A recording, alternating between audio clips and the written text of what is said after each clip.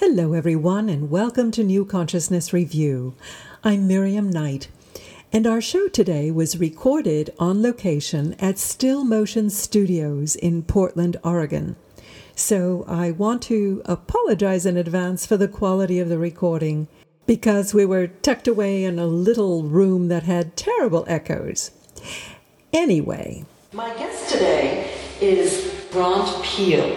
Grant is the creative director of Still Motion Studios, and we're going to discuss today an exciting project, which is their first full-length original documentary about a most intriguing subject.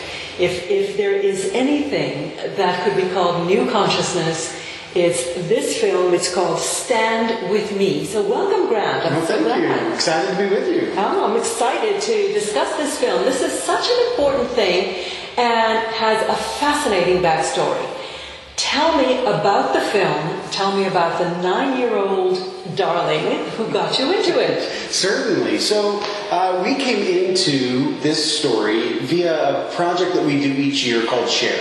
So as a studio, we're filmmakers. And we are filmmakers who want to tell stories that change the world. And so we do a give back project. It's called Share, and rather than give a portion of the profits of our studio, we donate our time to a worthy cause. And so we're always in search for this really compelling story where we feel like we can leverage that and do something remarkable.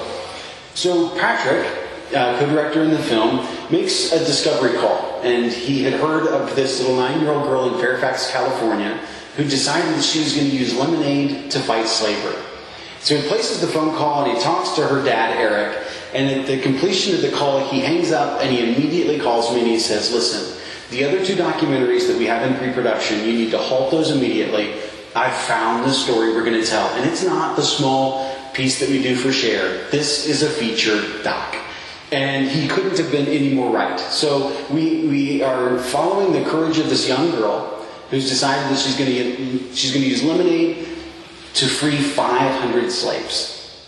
And she got this idea from a photograph. There's this compelling humanitarian photographer, Lisa Christine, who has traveled to 100 countries. She's been to 6 continents, and she has this body of work, decades worth of work, where she does humanitarian photography. And she wants us to connect with the common core humanity that we all share, despite the fact that we have outward appearances that are so, significantly different than one another. We have those cultural references that are so significantly different. And so Lisa goes to the ends of the world to connect with people and to do that photography. As a result of an invitation that she received to exhibit in 2009 at the Peace Summit, she was introduced to someone who volunteers for a group called Free the Slaves. And through the course of conversation, this volunteer educates Lisa to the idea that slavery still exists. And this just sat in the fiber of who Lisa is. She was really bowled over by the idea that slavery still exists. She, like many, thought that this was eradicated in the 1800s. And the more that she learned, the more compelled she felt she needed to do something. And she too, like our studio, wanted to use her talents specifically to do something about it. And so she reached out to Free the Slaves and said, let's do something. And Free the Slaves, as an abolitionist group, knew that at the forefront of any successful abolitionist campaign, they've always used compelling imagery. They've always used the kind of thing that would cause someone to become so aware of this issue that they'd want to take action. They want to do something. They couldn't ignore the reality of what it is that was happening. And so Lisa and Free the Slaves got together and they did a piece that ends up being this nice, large coffee table book that's entitled Enslaved. And it's Lisa going to several different countries and exposing slavery as it exists in our world. Well, one of those images that she took is of these 2 boys in the Himalaya Mountains in Nepal. And they have these rocks strapped to their backs and braced against their heads, and they weigh as much as the young boys do. And they're carrying down the mountainside. And these two boys in particular would lean on one another for support. They'd hold hands as they did this work. And so Lisa has this compelling image of these 2 boys holding hands with these rocks on their backs. And Vivian was exposed to this photograph by her parents. They were doing some education because the parents had been in Sonoma and they had walked into Lisa's gallery and they had seen this photograph on display in the gallery, and it just absolutely shook them to the core. And so they brought home a book and they were educating their children about it. And when they got to this page and they showed Vivian this photograph, she turned to her parents and she said, they should be playing. They shouldn't be working like that.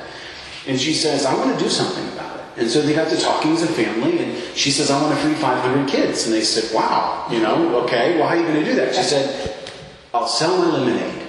With that bright-eyed, optimism that a 9-year-old has for what she knows and what she feels like she can do. And so her parents embraced this idea.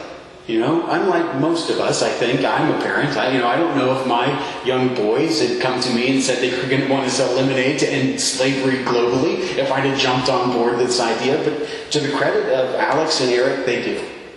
And so they set out on this journey to try to use lemonade to eradicate slavery. And at first they're selling lemonade at $2 a glass. And they're not getting very far with it because her goal in order to free 500 kids is a 6-figure raise. You're talking raising over $100,000 in order to make this happen. And then they made a decision. Let's sell our lemonade for free. We'll give it away. And we'll ask people to give what's in their heart. Mm-hmm. And that was a pivotal shift in their campaign. And as a result of that, then her community started rallying around her. She started gaining some traction. And she was having some success. And some people kind of pick up on that. Mm-hmm. And there's one notable moment where Nicholas Kristof, who's a reporter for the New York Times, tweeted about Vivian and her story. And then the global community started getting behind her, and so this young lady makes 173 consecutive stands. Every single day, rain or shine, 173 consecutive days. She happens to be in New York City at the invitation of the mayor to have been having her stand there in New York, at Times Square, and she meets her goal. Wow. And so the following morning, her parents are with her, and they start talking about, congratulations, and they're, well, what do we do next, that kind of thing. And Vivian says, is slavery done? And they say, of course, no. And she says, then I'm not done. And so she continues this journey. She makes 365 stands in a row, rain or shine. And now they've taken this optimism and this momentum that she's generated for this idea, and they've bottled the lemonade. And they're putting the lemonade in grocers, and they're going to use the social purpose company, this new way of structuring a company where you don't have to be concerned about profits, you can be concerned about social good. They're going to use that structure to distribute her lemonade and her message, and they're going to continue to fight slavery. Tell me about Vivian. I've seen the trailer for the film, and she looks like quite an extraordinary young lady. She is quite an extraordinary young lady, and she is for two reasons. One, she's as bright and bubbly and articulate and well-spoken as she represents herself in all of the interviews that you're going to see of her. Mm-hmm. And then she remains true to being 9.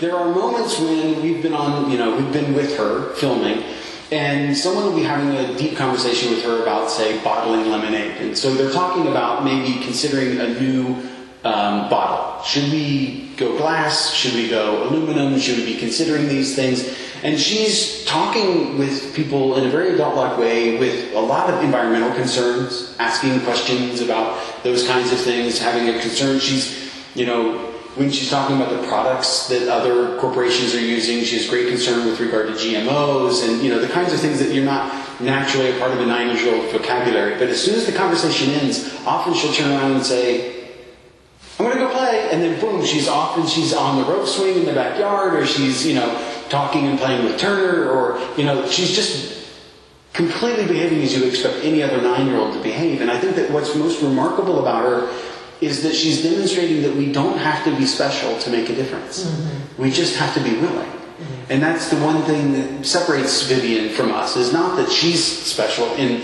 that we should put her on a pedestal and make such a big deal out of her being this remarkable 9-year-old, so different from any other 9-year-old. It's the decisions that she's making that are remarkable, not who she is as a person. And that's what's really cool about what we're attempting also to reflect in the message of this film, is that this can be any of us. Right. Now, you set out to cover the story of Vivian and what she was doing. And then what happened? Well, she invited into this conversation several other voices. So, through Vivian's journey, we're introduced to other people, notably Lisa Christine, the photographer who took that picture. And so Lisa, so graciously, accepted the invitation to become a larger part of this documentary. And so she shares for us the idea that at one point, most of us don't know that slavery exists. And that's going to be okay. We're going to give you permission to know that and acknowledge that it's okay as an audience member not to know. But when Lisa learned of it, she did something. And then as a result of that, then Vivian sees that work, and then we go on the trek with Vivian, and it was a part of her journey. Once she bottles the lemonade, she has to think about how she's going to source the goods that go into that.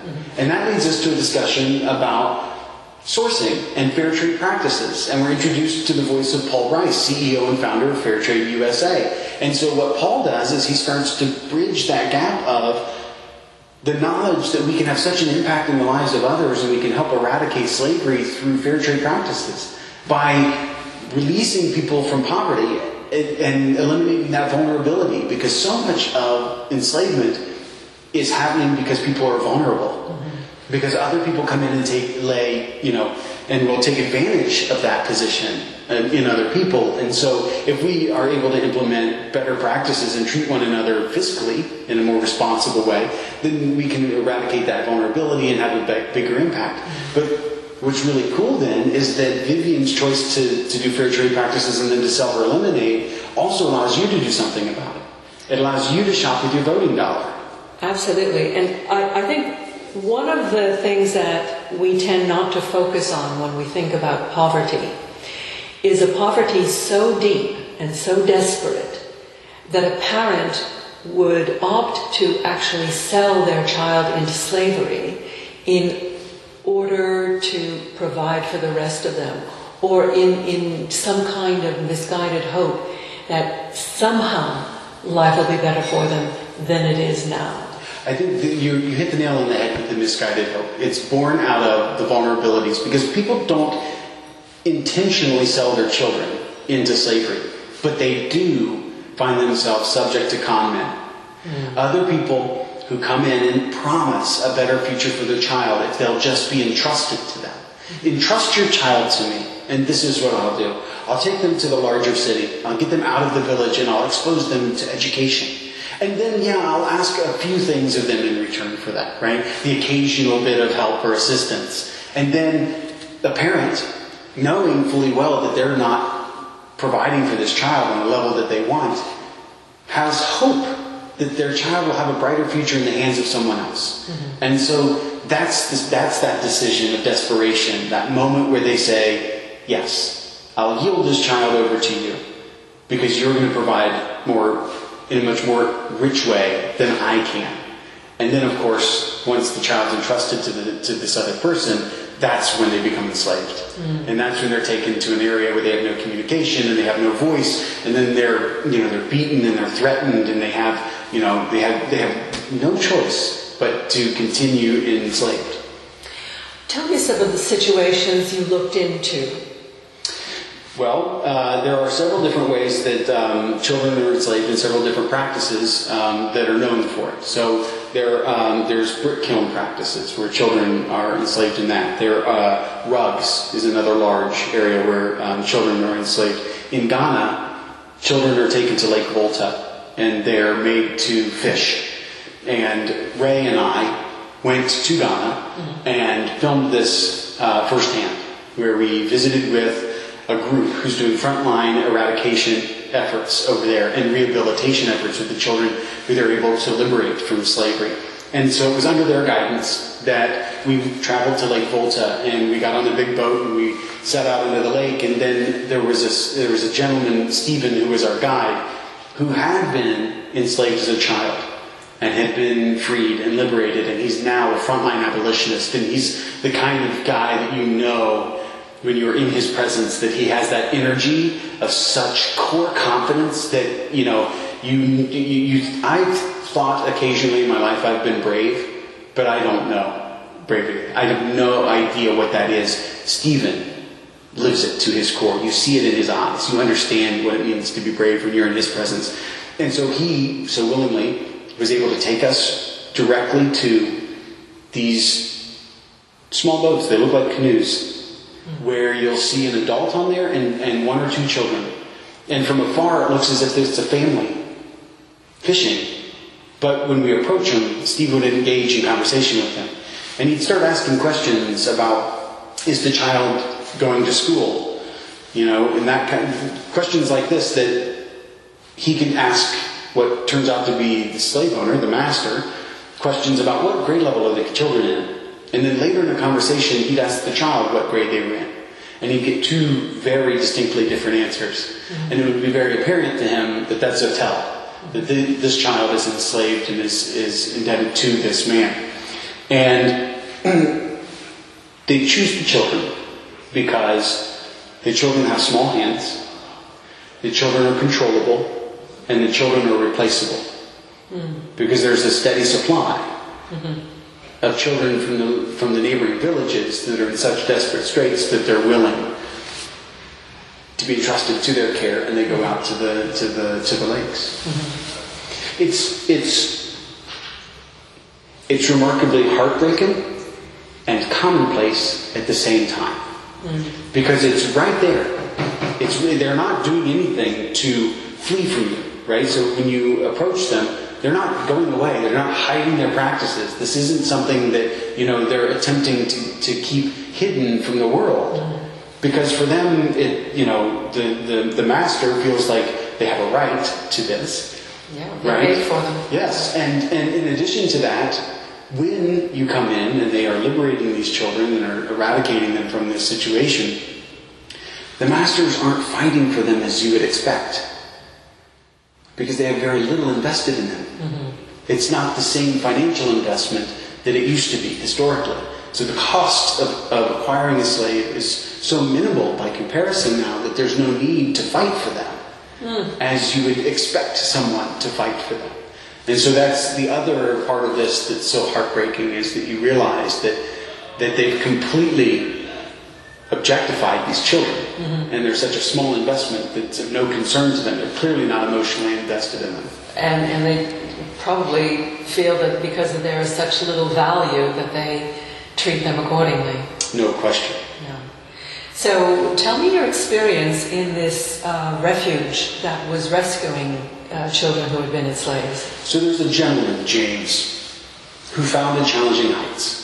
Challenging Heights is an organization that has dedicated itself to identifying children who've been enslaved. So they'll go into villages and they'll have conversations. And they'll say, who in this village is missing? Who's no longer here? Your neighbor, And so there'll be people who will identify and say, well, young Ebenezer is no longer with us. And so then they'll go and begin to do an investigation, and they'll make a discovery as to whether or not Ebenezer was sold into slavery or not. And once they've identified, yes, he has, then they can begin to find out, well, where is it likely on the lake that Ebenezer finds himself today? And then twice a year they go and do these significant raids, where they go out and they know that they're needing to liberate Ebenezer. So they're not just going out and randomly picking children off of the lake. They know that Ebenezer has a place and a home of support once they are able to rescue him and rehabilitate him. And so then that's what they do. They confront the masters. They confront these slave owners, and they say, we're taking this child back into custody, and this child is going to return to his family. And once they've secured the child, then they have at the families a willing participant in this, then they go to a rehabilitation center. Because these children have been traumatized. You can imagine the post-traumatic stress that they've experienced, and that need then to connect and trust, but then also to educate. And so this rehabilitation center, which is a facility that feeds them and clothes them and houses them, but then it educates them as well. And that's such a powerful component of what it is that these children experience. And then they place them back into schooling, and then they place them back in the hands of their family. And James is a remarkable story. He too was enslaved on Lake Volta as a child. And he ran away. He found the courage and the strength to say, I'm going to risk my life in order to find my freedom. And he did. And then when he returned to his village, he valued education so much that he was able to find odd jobs on the side in order to afford an education. And then he goes to university in Ghana and gets a master's degree. and goes on to go into banking and finance and works for Barclays, the big, large international bank. And as a result of that work, then he finds a tremendous amount of wealth, and he says, I need to do work that's significant. And so he went back and founded Challenging Heights. And now he is performing social purpose entrepreneurialism within Ghana, even if that structure doesn't exist. He's started a restaurant, and he's using the profits of the restaurant to feed his Challenging Heights mission over there. He's a remarkable guy as well. I mean, you can when you have conversation with him, he's so grounded and so knowledgeable in what he stands for and how purposed he is. It's very refreshing to meet people like that. What other memorable characters did you meet in the course of making this film? Well, Maurice Middleburg, so the executive director of Free the Slaves, who is bridging the gap between legislation and governmental action, the regulatory needs and the desire to see laws that are in place. Slavery is illegal everywhere, but it's not enforced everywhere. Mm-hmm. And so Maurice's organization is bridging those two worlds, the worlds of the need to implement and enforce law and awareness, and then resourcing these frontline organizations like Challenging Heights. Mm-hmm. And so that's the world in which Maurice finds himself. And so he's so completely knowledgeable in the historic context of slavery and the idea of what an important role it has played in who we have become as a people and the potential to eradicate it. Because it used to be that slavery was so much more ingrained in the economics of countries or in the military of countries, and that's no longer true. It's no longer ingrained in the fabric of who we are culturally. It's no longer acceptable or embraced legislatively, and that makes it vulnerable to eradication. It means it's right there. The potential and the possibility of actually ending slavery is palpable. And Maurice is so beautifully knowledgeable in that, and he's so impassioned in what he does, that it's really refreshing to spend time with him as well. So what do you think is lacking either in the will of people to eradicate it or information about it or awareness? I would say that you spoke the word awareness. That most generally, people aren't aware that modern slavery is existing. And when people are made aware and they become knowledgeable of this, and they're willing to find themselves taking action on that awareness, whether that's a small choice at the register in changing their purchasing habits, whether that's sharing this with other friends and family so that someone else imagine it could be as simple as me sharing this news with you and you making the decision to do something as dramatic as what Vivian's doing. Mm-hmm. We all have the power in eradicating slavery by doing something just as simple as sharing it with someone. Or perhaps that you become so convicted in this idea that you do what Maurice did and you commit a lifetime to an organization and doing frontline work against it. But, it's up to you to find where you resonate with it within the continuum of action, and then just make the choice that, is a part of who you are. But slavery always stops when communities look to their left and to their right and they say, no more. Mm-hmm. When they all collectively say, no more. It's just we're not going to accept that this is a practice that we agree with anymore. And the more that we can make people aware of that, that's when we have effect on it. Mm. And I'm assuming that your film covers the range of flavors, if you will, of slavery. We hear of young girls who are stolen to become sex slaves. I saw in your trailer young boys who are carrying incredible loads on their heads of bricks. You mentioned that. And even young girls who are put into domestic service and are veritable slaves. So, what do you think are steps that the run-of-the-mill individual can take to do something about it? The first thing that we feel that someone can do is to demand to know the story behind their products. Mm-hmm. If we as a marketplace say, I want a clean supply line in the goods that I'm purchasing, then we can create a market that says if your goods are not shown, if you can't open your books to me, if you can't open your process to me, if you can't show me that what you're doing is a clean supply line, then I'm not going to support you. And if we do that, then companies will shift their practices and will create clean supply lines. And so that's one of the biggest things that you and I can do, is just to demand to know the story behind our product. Now, we do know that certain food products, for example, have fair trade labels on them. Are there any other such labels or like certification bodies who will testify that this has a clean There are, and there are dozens of them. There's Goodweave and Rugmark, and that's generally done by the practice of whatever the industry is. And so whatever it is that you're purchasing, it's just as simple as a Google search for fair trade practices within whatever purchase decision you're making, in order to find out, these are the groups that I can entrust to tell me the history behind this product. How has making this film changed you? That's a significant question, and it's one that I'm discovering on a daily basis, because this journey for me is not complete. Right? As filmmakers, we're still in the midst of releasing the film and promoting the film and discovering even what layers the film has, as we just completed sound mix yesterday. So I'm finding myself more aware of my humanity, and I'm finding myself more knowledgeable in the purchasing decisions that I'm making, and I'm finding myself having conversations with people that I didn't before.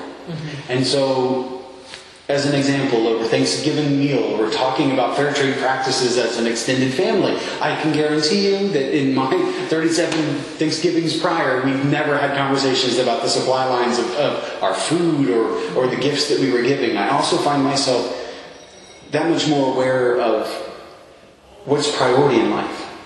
And that there's so, that I need not concentrate on the external, that I fall prey to so easily. And that I'm